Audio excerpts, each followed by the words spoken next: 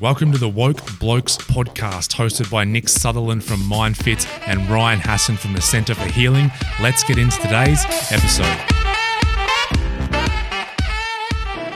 Got it. Ladies and gentlemen, boys and girls, welcome back to the Woke Blokes podcast. Ryan Hassan from the Centre for Healing here, number 10 handicap golfer, the King of Frankston. I'm talking about myself today. The King of Long Island. The king of Long Island, the King of Gould Street. Ryan Hassan. Who's about to be dethroned because he's getting evicted. Yeah, I know. I'm the king for 2 more months. Oh, how the mighty have fallen. I know. That's why my ego's flared up and I want to talk about myself because I'm falling off my perch. 10. And I'm joined by Nick. Yeah. Hey, everyone. Hi. The bruiser from Ballarat, the captain of coldness. The sub-zero specialist. Nick is joining us from Ballarat at the minute. For those in Finland, that's a regional part of Victoria, the state that we live in here in Australia. Nick, did you grow up in Ballarat? I did, which the temperature is not too dissimilar to that of Finland. Yes. So we're moving into winter here in Australia. And it's cold where I am down in Frankston, but in those regional parts like Ballarat, it's always a few degrees colder, isn't it? Yeah, your Frankston, where we live on the Mornington Peninsula, is on the water. So, close to the water, it's always a bit warmer. Where up here in the hills, she's a bit fresh. How do you go? Going back to the place where you grew up in, what's that experience like for you? Do you have many memories flooding back as you head back into the town, or feelings arising? Not really feelings, lots of memories. Because Dad was a fencing contractor, and the Sutherland family is quite well known in Ballarat. Very, very. How would you say it? Lots of sporting accolades. Dad was a baseballer. Auntie was a softballer for Australia. Dad played VFL, AFL footy. The Sutherlands are quite well known up here, and Dad being a fencing contractor. Everywhere you go, there's a fence Dad built. There's a fence Dad built. There's a fence Dad built. So I got all these memories of Dad here, which is nice. He passed away in 2003. No, that was Graham. It was my first dad. I've gone through a couple of dads. 10 to 15. So what's that? 7 years ago. Yeah. So it's our own childhood memories come back, and you're like, oh, I played in that creek down there and did this, and Ballarat hasn't changed that much. The names of the shops have changed, but it's grown a bit larger on the outskirts. But essentially, Ballarat's Ballarat. So, coming back to this cold weather, it certainly brings back feelings of childhood memory. Dad being a tradie, the chefs never cook at home sort of theory. We had the worst fence in the street. And Dad built himself a workshop out the back, and then they put a loft above it, and that became my bedroom.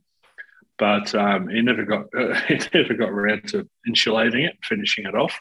So my childhood, high school years were in this weatherboard loft with no insulation,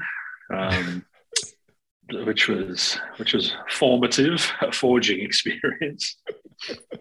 Wow, that's funny. Had the worst fence. That was like when I was an air conditioning mechanic and we had no air conditioning in our house. And it'd be like one of those, it wouldn't come up until it was one of those 40-degree days. And I'll be off on a Saturday to do a cashy, install split systems. And my ex-wife would be like, you reckon we can maybe put one in here? And I'm like, I'm not going to get paid if I put one in here. I'm glad I haven't followed suit in terms of mental health practitioner. I have the worst mental health in the street. Actually, it's very different, isn't it? Yeah, it's like we can't be doing that. Although I know some people in the industry who so many do not have industry. great mental health care for themselves. Yeah, well, it's great news that you finally got yourself a bloody golf handicap, because your days of banditry are over. I think I'm off 18. You just hit it 300 meters. You're not off 18, buddy. And that was only at 80%. That was smoothing it down there. Yeah, well, I got to readjust my goals now. I was like, in my head, I'm like, I want to be a single figure handicapper by the end of the year, but I'm starting on 10. But I don't know, who knows? We'll see how we go. I'm playing comp on Sunday, so. All right. We'll see where it ends up. So yeah, it's great to be up here. I'm going to say to Shane. Everyone might remember Shane from the podcast, and Shane's the admin and guru for MindFit and the client liaison guru, and now the corporate training guru for MindFit. I was chatting to him, and I said, I'm headed out to Ballarat. I said, it was funny, in the past, a version of me would have gone, oh, fuck, I'm going to go up and help mum, and I'm going to spend a couple of days looking after her, blah, blah.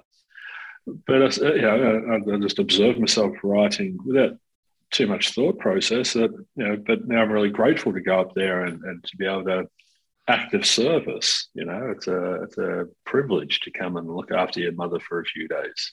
Absolutely. Very different mindset to the version of me that left Ballarat.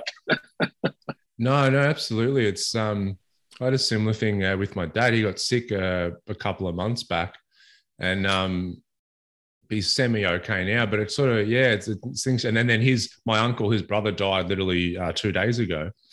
And it's like that thing. It's like, how many, because my parents live, 4 hours away. And it's like, how many more times will I get to see mum and dad? Like, let's say that you see them 4 times a year, and then they live for another couple, let's say it's, I don't know how many years, but it's like, what if it's like only 15 to 20 more times you're going to see them? It's like very different, to when, you're moving out of home, like, get me the fuck away from these people. It's so amazing how we take things for granted. I was having it's not, it's hard to not take everything not for granted, because there is so much happening in our lives. But when you stop and think about it, I said, the client said the other day she's been thinking about death, and that opened up a really, she thinks, I shouldn't be thinking of death. I'm like, you should be thinking of death. It's quite healthy. It's the Stoics, memento mori, meditating on the death, because it stops us from taking things for granted. And it's, how many more times will I do this? How many more hours of my life? I said to her, if you live to 100, the way that she'd been operating, how many years would she have spent actually present and in the moment with people? And we came up with a rough figure about 30 years of her life. If she lived till 100, 30 years of her life would have been present. The other 70 years, she would have been heightened and anxious and stressed and worried and frantic and depressed and angry and guilty and running on automatic programs. Yeah. So when you step out of it and look at it objectively like that, it's like, fuck. If the day you're born and someone said, right, would you choose to spend 70 years, you're going to live till 100, would you choose to spend 70 years in suffering? No. It would sound insane, wouldn't it? Like, who would choose that? Who would choose that option? And this is the thing, when people come through MindFit, and especially the discovery session, one of the biggest bits of feedback is, why aren't we learning that we have another choice? Why aren't we learning that there's a constructive path? Why aren't we learning that there's another way earlier in our lives? And I'm like, I don't know. I'm not in the school system. I'm not responsible for that stuff. Well, that's another discussion, isn't it? It's like the school system, not up until this point in the past, it hasn't been one of encouraging free thinking. It's actually been the opposite. The priority has been on IQ, not EQ. But now, thankfully, there's the tide's turning, and people are understanding that no matter how much IQ you have, if there's not an underlying healthy amount of EQ, that IQ is going to topple over. Yeah, it's not a great gauge of success at all, is it? Even though but that's the problem when society, gauges success on that kind of metric, or how much money you have in the bank account. Then all of a sudden that becomes a metric that we, as young kids, feel like is important. But then unfortunately we grow up, and that's the whole midlife crisis thing. It's like, hey, I became somewhat intelligent and made somewhat of money and climbed this corporate ladder, and I'm fucking depressed as hell. I need a mistress in a sports car. That's the whole thing. Mistress in a sports car, thank you. We're going through Macca's. How can I help you? Yeah, can I get a mistress with the lot and a sports car to go, please? Mistress? I don't know if I want the lot on my mistress. That was interesting. It piqued a memory from the chat with this client the other day too, and what was it about? The time. So time is our most valuable commodity. It's our most valuable resource. We like to play this fun game where we convince ourselves that we're saving time. Or if I go this way, I'm saving time. I don't know. Where's your vault of hours that you keep? We're not saving time. And so I said, so it's precious. It's really precious. But people spend, what do we work from 25 to 60, from 20 to 65. So people spend 45 years of their life, if they're lucky. They spend those precious hours trying to make money because that's going to give them something. And I don't know, it's just you're missing the mark. Like it's well, it's like you know what I mean? 100%. It's like, okay, well, I'm going to work 8 or 9 hours a day. I'm going to sleep for 8 hours a night, and then I'm going to try and neglect my family. I'm going to come home pissed off and agitated and angry. I'm going to grab a beer and go out into the shed and isolate myself, or I'm going to cause conflict and drama. And like we, if we think about it, we spend our time so poorly. Yeah, and it's like, well, and then I work so hard for that money, and then I spend it on trying to keep up appearance with how I look compared to my friends and neighbors. And it's like, well, I've got to get that car and do this thing to my house or whatever it was. I don't know, I can't remember whose term it is, but it's like, we spend money trying to impress people we don't even like. And then once again, that's like an option that if you say it rationally is like, why would anyone do that? But most people are doing it. Like that's what's happening. There was another one similar to that one, and I can't remember it, but it was very similar. That we spent so much time trying to buy things to make ourselves feel better, when in fact, if we had to spend that time doing things that make us feel better, we wouldn't need the rushing. It's like it's like cut out the middleman. It's like we're doing all these things to try and make ourselves feel okay internally. And so we're using things to achieve a goal, and often it doesn't work generally, or it works for a moment, It's like, what if we just made the goal feeling okay inside? Then it's like, I don't have to worry about all this other stuff. What if that's what success is? Is being content within yourself, and all the rest of it, the houses, the cars, and everything, all of that's just comes and goes. That's just a byproduct. It's like that perspective. I want to come back to the taking things for granted, but I saw this thing the other day. Sorry, Tommy's been taking selfies on my phone here. I've got a few extra photos than I had before. Any of your mistress on there? No. Am I getting near that age or not? 38. Is there an age where I don't know. Just before it passes out of my head, Emma and I had this fun chat the other day about problems, because we've got our house in Macrae, we've got the property in Queensland, and I've got the MindFit headquarters. I've got to build 2 more offices in there for Dan and Em to come and work in.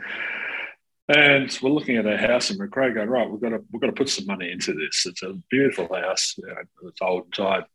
And we're like, and you could start feeling some frustration. Why do you do this? But that needs doing, that needs doing. And I went, hang on, whoa. What a privilege! What a wonderful problem to have. How we've got a budget of $100,000 to put in there. How much? What silliness! Like, we're getting upset and frustrated over how much to put into our house, And I said, it's funny, rich people, everyone has problems. They're just different. Rich people have rich people problems, poor people. And then Em said something really great. She said, yeah, but the rich people can just go, they've got enough money to go, fuck it, just do it all. They don't have to pick and choose. And then the poor people don't even have a house, or don't have 100,000. So it's not a problem for them. So those of us in the middle, we have the most problems because we have all these options and all these, where do we put this and where do we invest this and where do we go with this? Yeah. It's like, it's a good point. It's like, it made me think when we first started this discussion, it's like taking things for granted, but it's such a human inclination to take things for granted. And even me, I've known this for years, and I do try and take time and make sure I'm grateful for everything that I've got. But then if I'm not diligent and remain conscious, then I take things for granted just so much. It's just such a natural thing that if you let go of the reins for like a couple of minutes, then I'm taking everything for granted again. Yeah. And then I've got to pull it back. That's why being present is key. It's stop and soak it up. Where am I right now? I'm in my mum's house. I'm in my mum, and she's so lucky to have this house. And, when you actually stop and consciously consider things and take in what is going on, both within you and around you, it creates that serotonin. It creates this deep sense of, wow, this is amazing. Playing golf down at the National, you get up on the first tee, you're like, how fortunate are we that we're down here? Like, wow. It's like the famous people. And Jim Carrey had the famous line that is like, I wish everybody could become rich and famous to realize that's not the answer. It's like people striving to be famous are like, I just want people to notice me. I want attention. Then the people that get really famous are like, I wish people would fucking leave me alone. I need some privacy. And people who want money, they're just trying to get money. Then the people that have lots of money are stressing about trying to protect all the money that they have. So it's like, I think that once people realize there's actually no real destination, there's actually nowhere that they're going to get where they're going to be okay. So it's like, okay, instead of looking externally, go internally. And there it is. I had this beautiful moment with a client yesterday, and he was frantic. He's Tom, who we had on the podcast, and you forgot to record it in the UK. Right. Remember, my ego kidnapped me. It got lost in the ether. It did get lost in the ether. To my defense, I had to think about that, and I was in hotel quarantine, I think, for that one. And maybe you're not on trial. You're not on trial, right? I feel like I am. These things happen. It's okay. And I had a session with him yesterday, and he's in maintenance, and he's got a new little baby on the scene, and he was talking about him and his wife, and he said something really interesting. He goes, "I'm a settler, and she's an explorer." And because they live on a houseboat, and then he's talking about, she likes change. So he'll come home, she's changed all the furniture in the house. And, he's like, we moved out of a house that we had onto a houseboat, and now what are we going with? A caravan next, and this and that. And he keeps going, when are we going to settle? And I said to him, what if you went internally and settled yourself internally, became settled within yourself and realized you are home? Instead of wherever you're going to after this is your shelter, it's your house, but you are home. And he had this wonderful reaction. It's just started having this cathartic release of all this pent-up emotion and just this beautiful tears, and we laughed about it. And it really landed for him. He's like, fuck, I am home. I am home. And just the irrationality of it just came bursting through. And that's beautiful. It was such a moment. It was such evidence to support what you just said. It was instead of, there is no, Bob Marley said, as soon as you give up the race, that's when you've won. We're not in competition. That creates divisiveness. That creates separation. And when we're settled within ourselves, in that compassionate heart, that's where we create a we instead of a me versus a you. But we can only do that without the ego, that vacuumous black hole going, I need more houses and I need more money. It's the ego is constantly operating off that sense of deficiency that was spoken about. So it's, I'm not enough. I don't have enough. I'm not good enough. My relationship's not enough. My house isn't big enough. It's a And that's terrible way. it is, and that's the wrestling that goes on, isn't it? We're sort of we go into that, compassionate. I'm not taking things for granted. I'm very grateful, and then we ping back out into ego. No, more. Oh, I'm doing that again. It's like this pinging back and forward that I noticed. And I love that term, the compassionate heart. I think that's really beautiful. But I think, like I was saying before, if we can realize the same Bob Marley quote, it's like just realize there's nowhere that we're going to get. It's like it's literally just going, hey, what am I racing for? What's this finish line that I'm after? Because it's like a rainbow, isn't it? It's like when I have X amount of money, or I have this certain life, or I live in this certain place, I'll get there, and then I realize, oh, I'm not there yet. It's over here, and then we get to. I was wondering where you're going with this rainbow thing. I was very. It's one of my favorite terms, chasing rainbows. Yeah, that's what the ego does. Because the goalposts keep waterfalls shifting. either. No, please stick to the rivers and the lakes that you're used to, everyone. And so what happens then, I think that happens, we keep getting, people get to the end of their life, and that's one of the saddest things when someone is 70 years old or however old they are, and they realize, oh, it's not here. And a lot of people get resentful when they're older, when they realize that. They'll either get resentful or they've really stopped giving fucks. I love those old people who've like completely given up any idea of I need anybody else to like me or impress anyone, and they don't give any fucks. It's a dangerous level of freedom. I love it. I love it so much. So, what are you wearing? What are you wearing? That's very interesting. I'm wearing what the fuck I want to wear. Yeah. What's it to you? Go you. Yeah. What's it to you? What is what I'm wearing? What kind of bearing does that have on your life?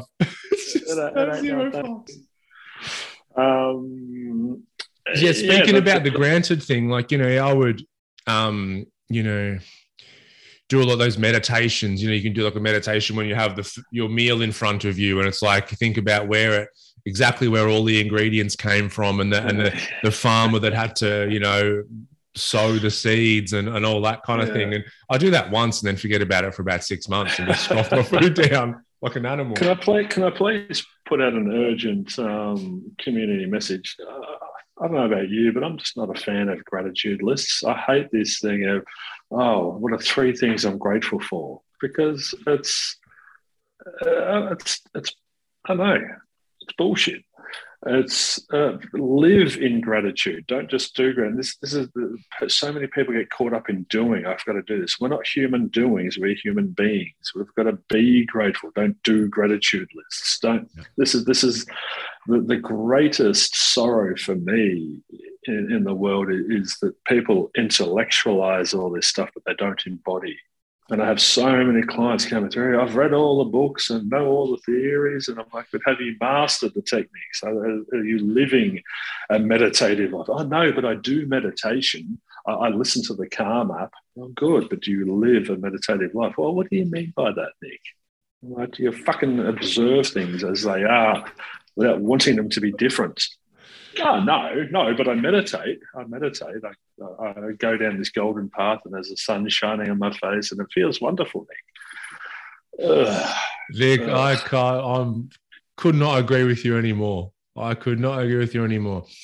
Gratitude, it's like anything, right? People start writing about it. There's some popular blogs, then books start coming out and everyone's like, grateful. If you feel grateful, you can't feel angry or sad. Gratitude has this effect on your physiology. Your heart will get better, blah, blah, blah. But then people do, these gratitude lists and it's purely intellectual. And it's like, I'm grateful for this and I'm grateful for that. And I'm like, are you really though? Or are you just writing it down? Usually it's the ego being grateful. Usually the ego is grateful for the house that I'm in. What's your heart grateful for? But also it's like, I'm now wanting to be grateful to achieve some sort of end. It's like, well, I'm going to be grateful because that means I'm going to be better in this, and this. And then you're actually missing the point of gratitude altogether. It's not about you. Yeah, that's right. Yeah. It's like, I'm going to be grateful for other people because that'll make me feel better and all of this. It's like, that's what happens because the mind and the ego take over and they make this whole thing about it, which, like you said, it's a being. You have to embody gratitude. When they walk around for the rest of the day with the chest puffed out going, I've done my gratitude list. Hey, have you done your gratitude list today? No, I've done my 3 things to be grateful for. Yeah, fuck yeah, I've done it. Yeah, I'm woke as fuck, mate. Yeah, I've done the gratitude list.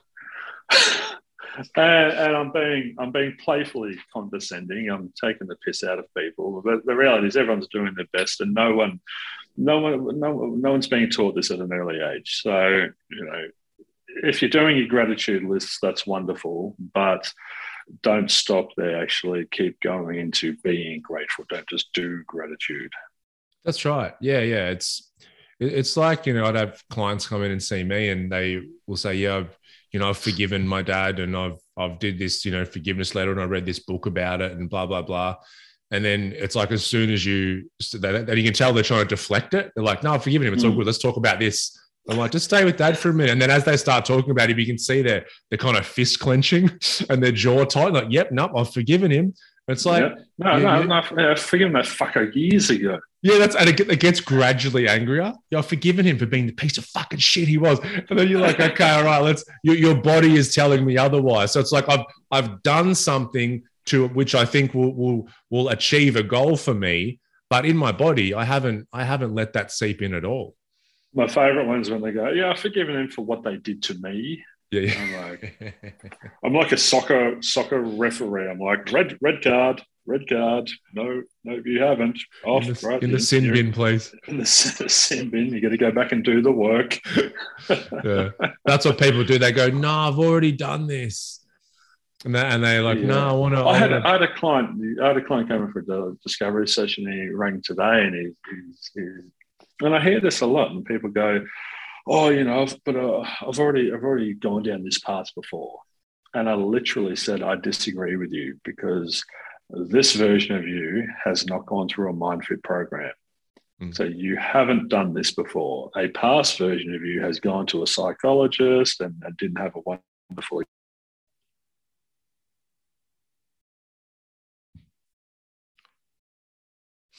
Nick has frozen, ladies and gentlemen. I'm still here, though.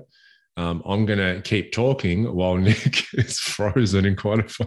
It looks like he's fallen asleep on my Zoom screen. Oh, there he is. He's back. Nico, can you hear me? I was just talking about the most profound stuff ever. I hope it froze and looked like you fell asleep. But you said no. This is where it dropped out. You said no. You haven't done this through a MindFit program. You've spoken to a psychologist or that kind of thing. Yeah. So this version of you hasn't done this work. A past version of you has done past work that didn't work for that version of you because you're forced to relive everything and talk about why it all happened. And this is a very different experience. Yeah, I watched a beautiful assessment session of one of our students. So with our embodied processing course, they do theory practice sessions and they go for an assessment session, which is witnessed by myself or the other co-creator. And I was watching one and the client, it was really beautiful. We kind of work with parts a little bit. And so there was a resistance part of her stopping her, going into what she wanted to do. And as it was explored, this, old part, which yes, she'd spoken about or that kind of thing in the past. And we're like, we try and give it a voice. And then she's like, oh, I want this to be something other than what it is. And it was just so beautiful and truthful. And then from there, she was able to kind of surrender to it and really go into it. And exactly what you were saying with that client. And afterwards she was like, oh, yes, I'd spoken about that before, years ago and done this and that, but I'd never had that kind of experience with it because she allowed herself to actually go through that process. But I love that phrase. It's like, I want this to be something other than what it is. And it made me think of like 100 clients in that moment who had that same kind of reaction. Like, I don't want to have to go into this. I don't want to have to explore this. Do you know what that is? Do you know what that is? In one simple word in Buddhist philosophy or Dharma, it's attachment. And attachment is the cause of all suffering. I want it to be different. I don't think it should be this way. It would be more convenient for me if it was different. Or, I chat to clients about this a lot. Can't I just do a gratitude list and it'll go away? and go and listen to the Karma. And look, can I be honest? I did the 5-minute journal for like 6 months. So right. I've done it. I've been down this. No. I'm just saying we're speaking from a place of actually doing this stuff, and that's why we're kind of making a bit of fun. No, if you've written 3 things you're grateful for a week and done a 5-minute journal for 6 months, then you've done your work. You're good to go. I did a 3-minute guided meditation as well. Oh fuck! So I was basically the Buddha. You are. Basically, yeah, totally. So when the Buddha sat down under the Bodhi tree and saw things just as they were, he had a pure consciousness, a pure awareness. There was no craving or clinging, desire for things to be different. So a bird is flying and a leaf is falling from the tree and a woman is getting bashed and a child is being born. And it was all perfect. It was just as is. It was.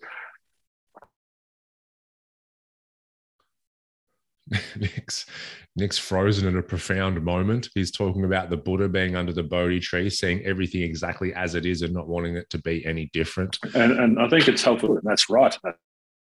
It keeps phrasing. All right, you back? It keeps phrasing. It does. That's all right. Buddha under the Bodhi tree, seeing everything as it was, the falling leaf, all that. Yeah. And so on the humanistic level, we go, that's good or bad or right or wrong. We look at it through that binary sort of lens. But on a deeper spiritual level, it's all perfect. And why it's perfect is because it's just, pain is inevitable, yet suffering is optional. The pain that woman is going through and being beaten, who's to say she didn't just kill 2 babies and is about to kill a third and that man is intervening? Like we are so ignorant, we don't know. Or what if she goes and teaches 100 women how to protect themselves and then 100 women aren't beaten because of one woman being beaten? So there's all this. This is where the ego gets involved and tries to determine what is or what should be. And for your client to say. Yeah, it's like it makes me think of Terence McKenna quote about worry. Anxiety. It's going to cause anger. Nick's having internet issues here, ladies and gentlemen. We'll get him back. He's hotspotting on his phone in Ballarat. Anxiety, that attachment to that. I want this. Sorry. I don't know if it's my internet because I'm hotspotting today. But is he getting phone calls? I'm fully bar. Fully bar. Yes. Is it phone calls? It's my grandma. Yeah. So I'll turn it on to do not disturb. Because if you're hotspotting and you get a phone call, it'll drop out. Look at this. We're solving the technical issues on air. I'm not even going to edit this out. This is, I think we're solving the technical issues. Nick's frozen again. There we go. No, I'm good. I just turned it on airplane mode to try and stop my grandma from ringing me. But yeah, that's what it'll be. But that turned off all the Wi-Fi. Yeah, do not. Yeah. So go into you got an iPhone, yeah? Yeah. So settings. Yeah. Focus. Oh, yeah. Do not disturb. Turn that on. Grandma, do not disturb me. Yeah, no, sorry, Nick's grandma. Well, she's ringing to say, are you looking after your mother properly? Have you done this? Have you done that? Yes, grandma, she's fine. All right, so sorry about the freezing, people. So basically, under the tree, looked at everything as it was. On one level, we can go, that's bad, that's good, that's right, that's wrong, that's terrible, that's awesome. But deeper down, it all just is, and it's happening for a reason. So pain is inevitable, suffering is optional. The suffering comes after the clinging and the craving, the attachment to wanting it to be different or thinking it should be different or whatever. So your client really, spoke beautifully. Yeah, I want this to be different. Imagine if you're listening to this, how much in your life you would like to be different now. Oh yeah, sit with that one, ladies and gentlemen. and then imagine removing all of your desire for it to be different and shifting into an acceptance that it all just is, and just being completely content with it. Imagine being content with having no money, or being content with being in a relationship with a person who's angry. Imagine being content. Like, this is the level of work that can be done. This is the level that can be achieved. And it comes back to that compassionate heart. One of my favorite teachers, Michael Singer, he talks about the as far as we can tell, the Big Bang happened 13.8 billion years ago. And he talks about the evolution of hydrogen clouds and suns and planets and all that kind of jazz. And then, there was a dinosaur footprint that created a lake that our ancestors maybe met and made love, and all these things that happened for us to actually be here. And then he goes, we have the audacity to look at the moment in front of us and go, I don't like it. I want it to be something else. It's like, how wild is that? And then people then get a little bit mistaken, because then they go, oh, but so what, I'm just going to be content with an unideal circumstance in my life and not change it? It's like, no, you still interact with life, but you're not interacting with life from a place of resistance. You need to be an active participant in your own human experience. But if you live summarize it in this way, if you live in a sense of force from that sense of deficiency, it's not good enough. I want it to be different. I think it should be different. I need it to be different. Ram Dass talked about it on a podcast the other day, and he spoke beautifully about the differentiating mind and the judging mind. And we need to differentiate. We need to differentiate this from that and this from that and blah, blah, blah. That's the sky, that's a tree, that's a person. But the problem is when the judgmental mind kicks in and it goes, and we don't do this when we're walking through a forest. We don't go, oh, that tree's silly. Oh, that leaf's a stupid color. The judging mind doesn't kick in there. It kicks in when we're with another person. And it's like, oh, what a fuckhead. Oh, she's such an idiot. Oh, God. Oh, we criticize ourselves. And that comes from the attachment again. That's suffering. That's you projecting your suffering. I'm in suffering. I'm dissatisfied. I want it to be different. I'm going to project my suffering. And we're all doing this all the time. Like I had this. I'm not. No. Pick yourself, buddy. I'm enlightened. When I say everyone, I don't include you. I don't even think you're a human. You're some sort of light being. There's nothing here to be affected. You've taken human form, but you're not human. Clearly, I am an empty vessel. Yeah. I empty myself. I've been playing around with this, emptying myself every morning. Did you have a good? Well, like having a good shit. No, I knew you'd go energetic there. shit. And I knew you'd go there. And before we said the big bang, I heard this little immature part of me go, yeah, there was a big bang last night. Yeah, boom, chicka, wah. I love listening to this immature part of me. It must be the Ballarat. Your teenagers probably becoming active again. Yeah. But it was emptying myself. This client the other day was saying that her son was speaking poorly to her. You're a fucking bitch. You're a fucking cunt. You're a fucking mole and this. And she was getting really hurt. And on that humanistic level, I said, I understand. I'm compassionate. I'm empathetic. But what if there was nothing for his word? What if his words didn't meet anything? What if there was nothing to get hurt? What if he just said, you fucking mole, and those bullets just passed straight through you because there was no ego to be affected, and all it met was this compassionate heart, and you can't hurt a compassionate heart. And what happens if you said, I'm sorry, darling, I'm sorry you feel that way, I'm sorry you're affected, I'm sorry you have that perspective of me, I'm sorry. She goes, but I did nothing wrong. And I went, no, we're not using I'm sorry apologetically. We're using I'm sorry compassionately. We're using it, I'm sorry you're in suffering. Yeah. And give him a hug. And she's started twitching. And she's like, what is that possible? Not really twitching, us. You look concerned. It was hilarious there. But you could see she was like, it was so left field there. It was so complex, but it's so simple. Yeah.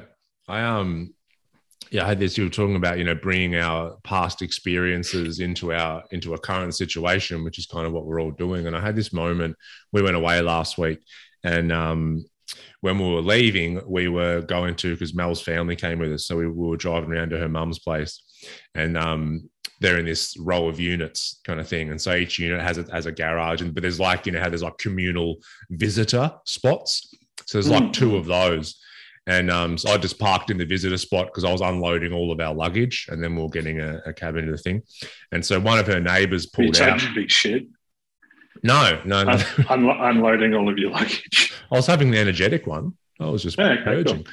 And so one of her neighbours pulled out, and obviously she said to me, she's like, "Oh, you're not going to be, leaving your car. You're not parking there for the week." And I'm like, "No, I'm not." Then she goes, and then she started banging on, and I'm like, so clearly there's been an issue with people parking in these car parks.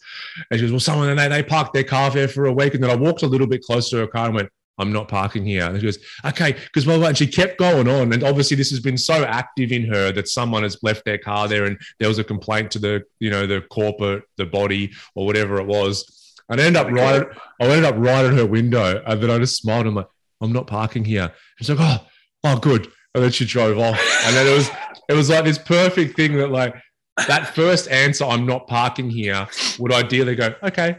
But people are bringing these past experiences and these active imprints going on. And it's like it's like we don't hear in the moment. We don't hear you're not giving them what they want. And what they're wanting is to meet that resistance. Their resistance wants to meet other resistance. It's looking for conflict. It's looking for an ego goes searching for another ego to start this wrestling match with. This client's son. Her ego is on the rampage going, I'm in suffering. Where's the source of my suffering? You. And it's always found her ego. And I said, turn left instead of right. What happens if you just disappeared? You just stand there, just being love.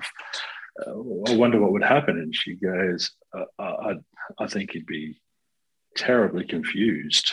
And I was like, Great. And then what can happen in that confusion? You're breaking his circuitry. It's a pattern interrupt. What's going to happen from that confusion? She's like, I could give him a hug. I'm like, yeah. And what could happen from there? We could sit down and talk. Great. And keep going. And sort of where do you end up? And it was it's just so foreign for people to get their head around that this exists. It's sparking a bit of a memory from me here that I haven't thought about in a while. Not long after I got clean from drugs, and I just sort of had my, I woke up and I was on like cloud nine. It was on this kind of. I was picturing you having a shower after taking drugs. I'm clean now. I got clean. Yeah. Externally. Had the shower. My insides were full of drugs still. Douched. And.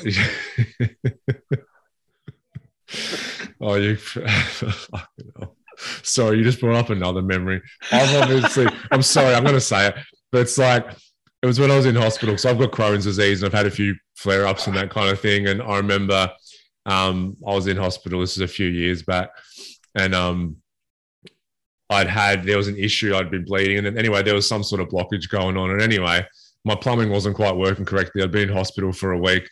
And then one of the nurses came in. I'll never forget.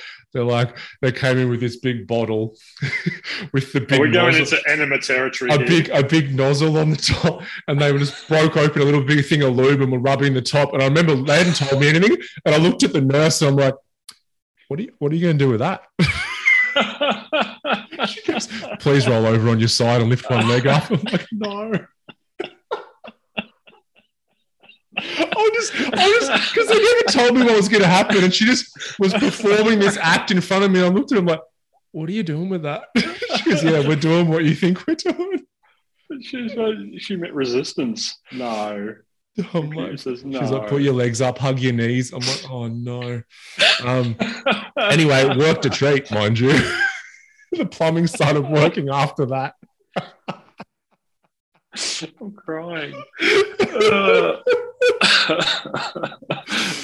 What path were you going on before we took a detour to? So I'd not long been clean from drugs. I was on this compassionate heart. If the theme of this episode's compassionate heart, this is when my compassionate heart was. I just discovered it, and it was very, very active. And I'll admit, my compassionate heart, it's still there, but it's not as active as it was, back then when I'd. It's like we have these experiences, and we need to cultivate it. We need to cultivate this compassion. Yeah, but for me, just after having my experience of waking up, it was just that's where I was living. And so anyway, I had this friend, a good friend actually, and he'd messaged me one night, and he's like, "Hey mate, I need to come around after work tonight and speak to you." And I'm like, "Oh, that's weird." Like, I'm like, "Cool, mate," and just rock around whenever. Why is it weird that a good friend wants to come around and talk to you? No, it was just. Normally the language it sounded very serious kind of thing. And I'm like, "Oh, what is this going to be about?" And anyway, he came around and he was sort of had his tail between his legs and he was visibly shaken. And he had some information to deliver to me. I won't go into exactly what it was, but it was pretty heavy. Something that he'd done kind of thing, right? And he'd basically told me, and his sort of tears were he was crying as he was telling me something really you know, in his perception, bad that he had done to me. And it was a real, like, it came from left field to me, like it hit me. But I was so much in this compassionate heart. It felt like I wasn't even doing it, but my body was just kind of moving by itself. So I stepped towards him, and like he thought I was stepping in to punch his lights out, right? So he like cowered like this, and I stepped in and I just wrapped my arms around him and hugged him. And then we both burst into tears, and we were hugged for like a minute or something, and then just sat down and chatted. And it was one of those moments where it's like the compassionate heart chose to act as opposed to the ego, because the ego probably would have punched him and got in a fight, you know. But it was it was a place that I always think about that I would like to come from more often, because when the ego is active, it's very hard to step into. And so that was actually one of the best probably moments of my life, when it could have been one of the worst. Honorable move there. But like it's not, but like I said, it feels like I didn't do it. Like it's kind of you know, you didn't. Your ego didn't do it. That's like we identify as our ego. Yeah. So it's no, but your heart. So go back to parts. We're all parts. There's a part of you that's ego, part of you that is your heart, part of you is your. So a part of you stepped in that had been probably absent for many years, and finally had the opportunity to do its thing, and it did its thing real good. Yeah, it was it was probably busting to get some expression, because it didn't have much expression before that. It's like, I'm hanging, man. I'm hanging to be compassionate. It's my time to shine. And so that's on a macro. We'll call that a macro level. That's a you know, this friend of yours was vulnerable. Spoke about a big thing. It was a big thing. We were driving up here to Ballarat yesterday, and we're half an hour out of town, and Em's like, did you bring, have we got the presents for your mum and your sister and for all that? I'm like, do you remember I rang you specifically to say, can you put the presents in the car? And, you know, and she's like, and then the deflection came up, but you with the, and I was like, here we go. And I really noticed the ego trying to get in the driver's seat. And I'm like, it's good, buddy. We don't need to get involved here. And I could hear it. And going back to Michael Singer, I really just observed and created some separation from it. I just noticed what the ego was saying and what it was doing, but I didn't buy into any of it. I was saying some nasty shit. I was like, fucking, and you bought yourself this and you did that, and you look after yourself and you fucking rah. I was like, ugh. We can't say any of that. That's terrible. And I'm really focused on staying that compassionate heart. I said, honey, it's fine. We'll go shopping when we get to Ballarat, and the presents we've got, we'll use them later for Christmas presents or whatever. And you know, and this is the work we're doing in Mindfit. Instead of falling effortlessly into that destructive, this is doing the work, people. This little moment is where you step in. Love that. And do the work, and you go, what can we do? Like, I can't believe, blah, blah, blah. It's like, I can. What can we do? We can go shopping. I can take you around Ballarat. I can show you some cool stuff in Ballarat. So I turned it into an opportunity instead of really throwing a woman I love deeply under the bus and harming her because I was offended, or my ego was offended, my ego was upset. This is really, it's a great point. I love this. This is like, if you think about the path, people come into this kind of work and they have been completely ego identified. So there's no real separation. They might have had moments that happen spontaneously that quiet their ego, but they don't even know that happened and it stepped back in.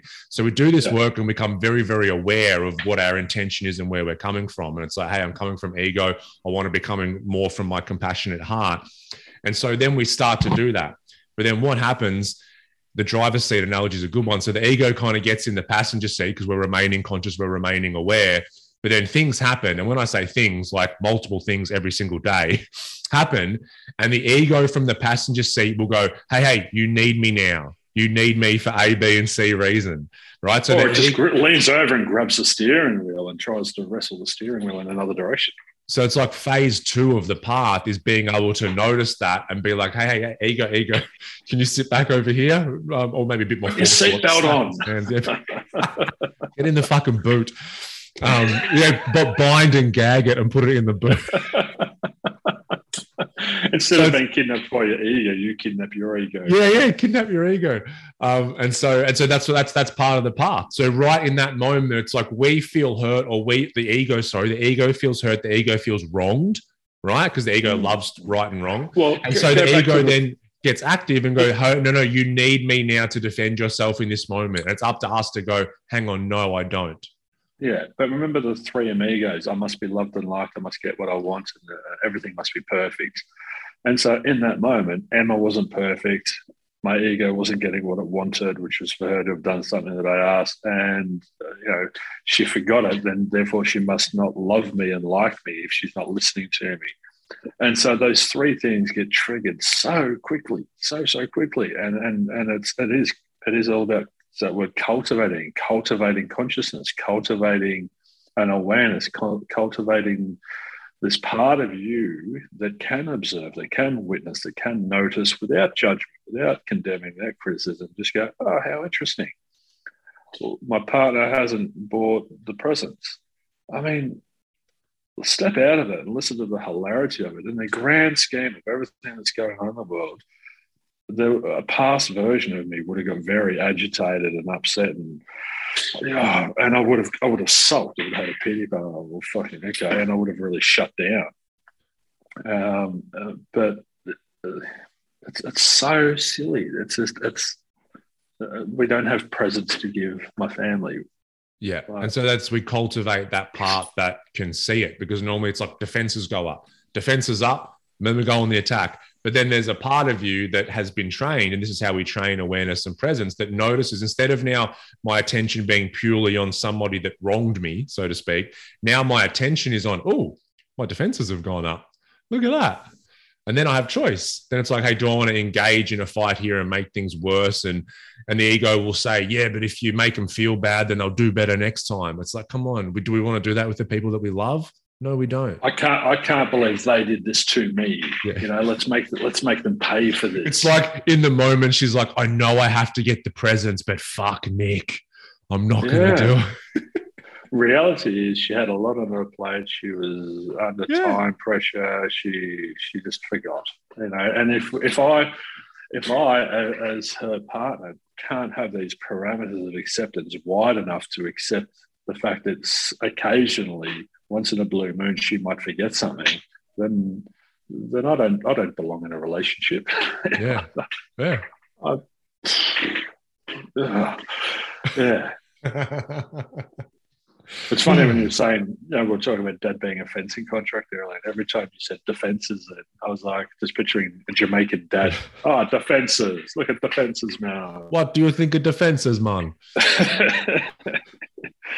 So what's the point we're trying to get across is don't just do. It's learning to be, learning to cultivate these different parts of you. Stop identifying as me or I, and it's just break yourself down into all these different parts and accept them all wholeheartedly. I accept my ego. I love my ego. It gets up to all sorts of hilarious stuff sometimes, much less now than it did in the past, but it's still a part of me. And if I'm in conflict with that part of me, if I hate my ego or detest my ego or feel anything negative towards my ego, then I'm immediately putting myself in conflict. So I'm then unsatisfied because I have an attachment, a desire. I wish my ego was different. I can't do that. My ego is my ego. It's just doing its thing. So, and one thing I think is a good little practice as well, if we're talking about gratitude and the compassionate heart, is to start doing a gratitude list. Just three things a day. Just three things a day. But one practice, instead of going, what do I need to do to feel grateful? A great practice is Weet-Bix on the spoon. Life. A comfy chair. Life will make you feel actual, like embody gratitude. Right? So things will happen where your heart will open. So one thing to pay attention to is then what causes it to close. It's very hard when you have a closed heart to force it to be open, very hard. And that's what these lists and things are trying to do. But let's say that Just something happens in your life, and then you're aware enough to go, wow, I actually really feel grateful. I feel like I have an open, compassionate heart. Then start to notice what part of you closes it. Because whether it's a minute, 10 minutes, or half an hour, your ego will step back in and make you start judging and categorizing life, which will take you out of your compassionate heart. So notice what stops it as opposed to trying to force it into action. Yeah, do that.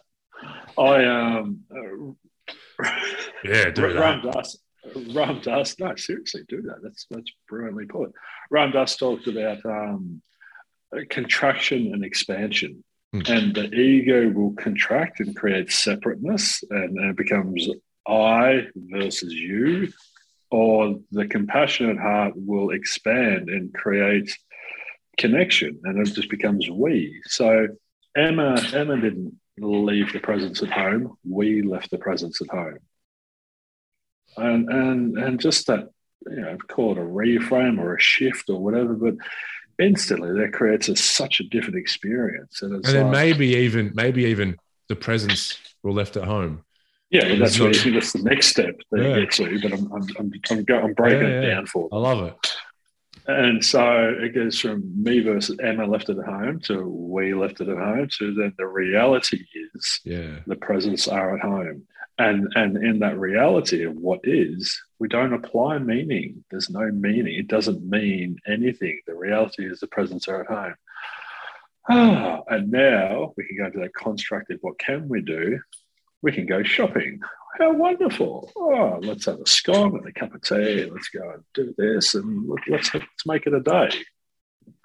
It's like, I think that's where, activism and that kind of thing, like we're talking on a collective level, that's where that should be taking place from, not from a place of I don't like the way reality is. It shouldn't be this way, blah, blah, blah. It's like everything is as it is. Now let's interact with the situation or interact with life, because it's not from a place of shouldn't or should, which are swear words for me and Nick. All right, let's wrap it up. She should have bought the presents. She should have bought them, and that means they should be here. She hates me. Let's kick her. So watch that in yourself, listeners. Watch that dialogue. Watch that ego wanting to make itself right and everybody else wrong, and make it feel like you're the one that's hard done by, and everybody's trying to make your life miserable. When in fact, that actual thinking is what is making your life miserable. And empty yourself. So when the stimulus comes along, I've forgot the presence, there is nothing there to get activated. There is just all that stimulus meets is a compassionate heart. That's okay. Well, let's go shopping, because she went into suffering. We've spoken about this in podcasts before, but turned around and bumped into someone with a milkshake, and she, I'm sorry, are you okay? And they get confused. Em started to get a bit embarrassed about it. I'm like, honey, we're good. It's all good. So in most scenarios around the world, then, people end up spending the rest of the car ride in silence, damning each other. Fuck, I've been there too. I've been there. I am not high and mighty, people. I'm not a venerable Nick Sutherland yet. I am, I've been a card-carrying member of that club.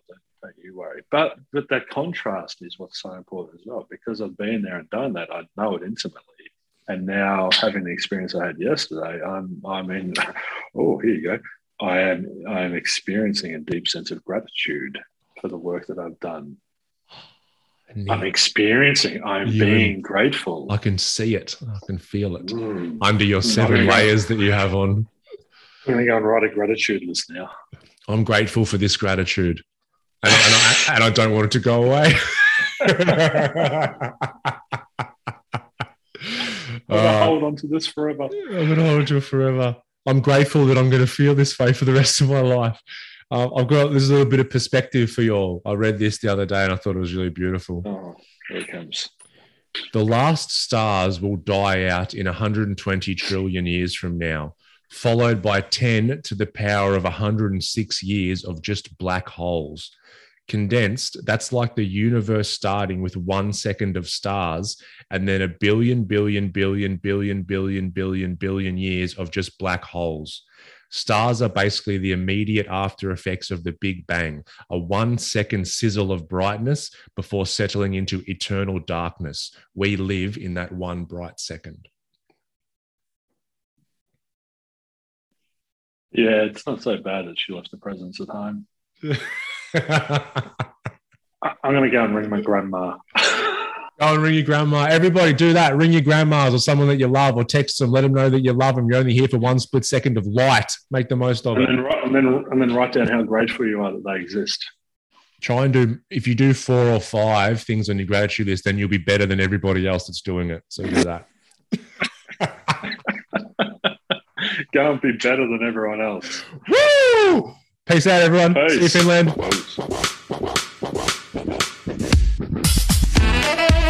Thank you for tuning in to the Woke Blokes podcast. Please don't forget to subscribe to the show. Also leave us a 5-star rating. We thank you so much, and we'll see you all next time.